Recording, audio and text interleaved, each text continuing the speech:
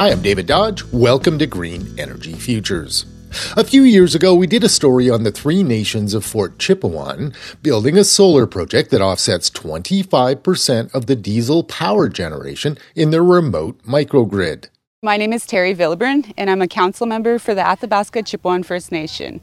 We are Dennis-Lusonai people, we call the Kaitel, and we live in Fort Chipewyan, and this is our beautiful country around us. Together with the two other nations, we established a group called the Three Nations Energy, and we have a solar farm out by the airport for us, and it establishes about 25% of the power in town, which helps us because we have winter road and diesel has to be trucked in and out, so this just helps with more clean energy and less diesel. Inspired by that experience, the Athabasca Chipewyan First Nation is now launching three large solar projects in southern Alberta totaling 68 megawatts. It's one of the largest First Nation ownership stakes in a renewable energy project in Canada. We have three huge solar projects happening in southern Alberta, and it's one of the largest Indigenous owned in Western Canada. We're very excited about that. With everything with climate change and global warming, we live around oil sand country, so we really wanted to divert our business into other opportunities, and we found this wonderful opportunity that'll help move our people forward and not only assisting with the environmental changes, but good for business. Jason Schultz is Executive Director of Strategic Advisory Services with the Athabasca Chipewyan First Nation. We're building three merchant solar farms in partnership with Concord Pacific through their subsidiary Concord Green Energy. So there's three 22-megawatt solar farms in Coaldale, Vulcan, and Monarch.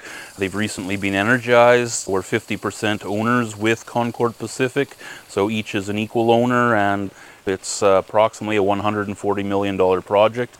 And then when we add the battery storage, that's another 60 million or so 200 million plus. So yes, it's definitely a fairly large deal. For ACFN, it's our largest investment to date, so we're excited about the prospects of it.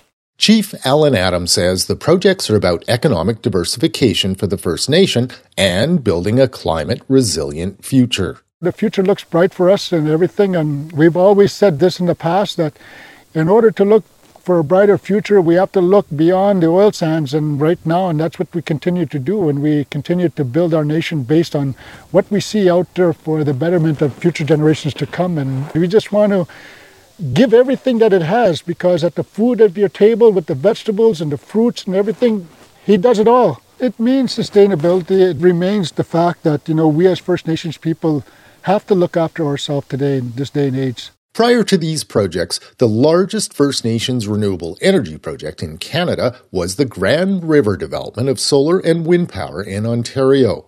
The Six Nations of the Grand River have a 10% ownership stake in that project.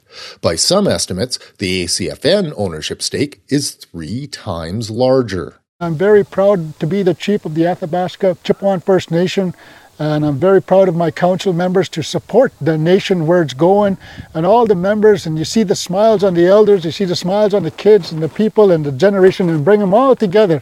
Chief Adam hasn't seen the projects yet, but after years of working towards this goal, he says he gets goosebumps just thinking about it.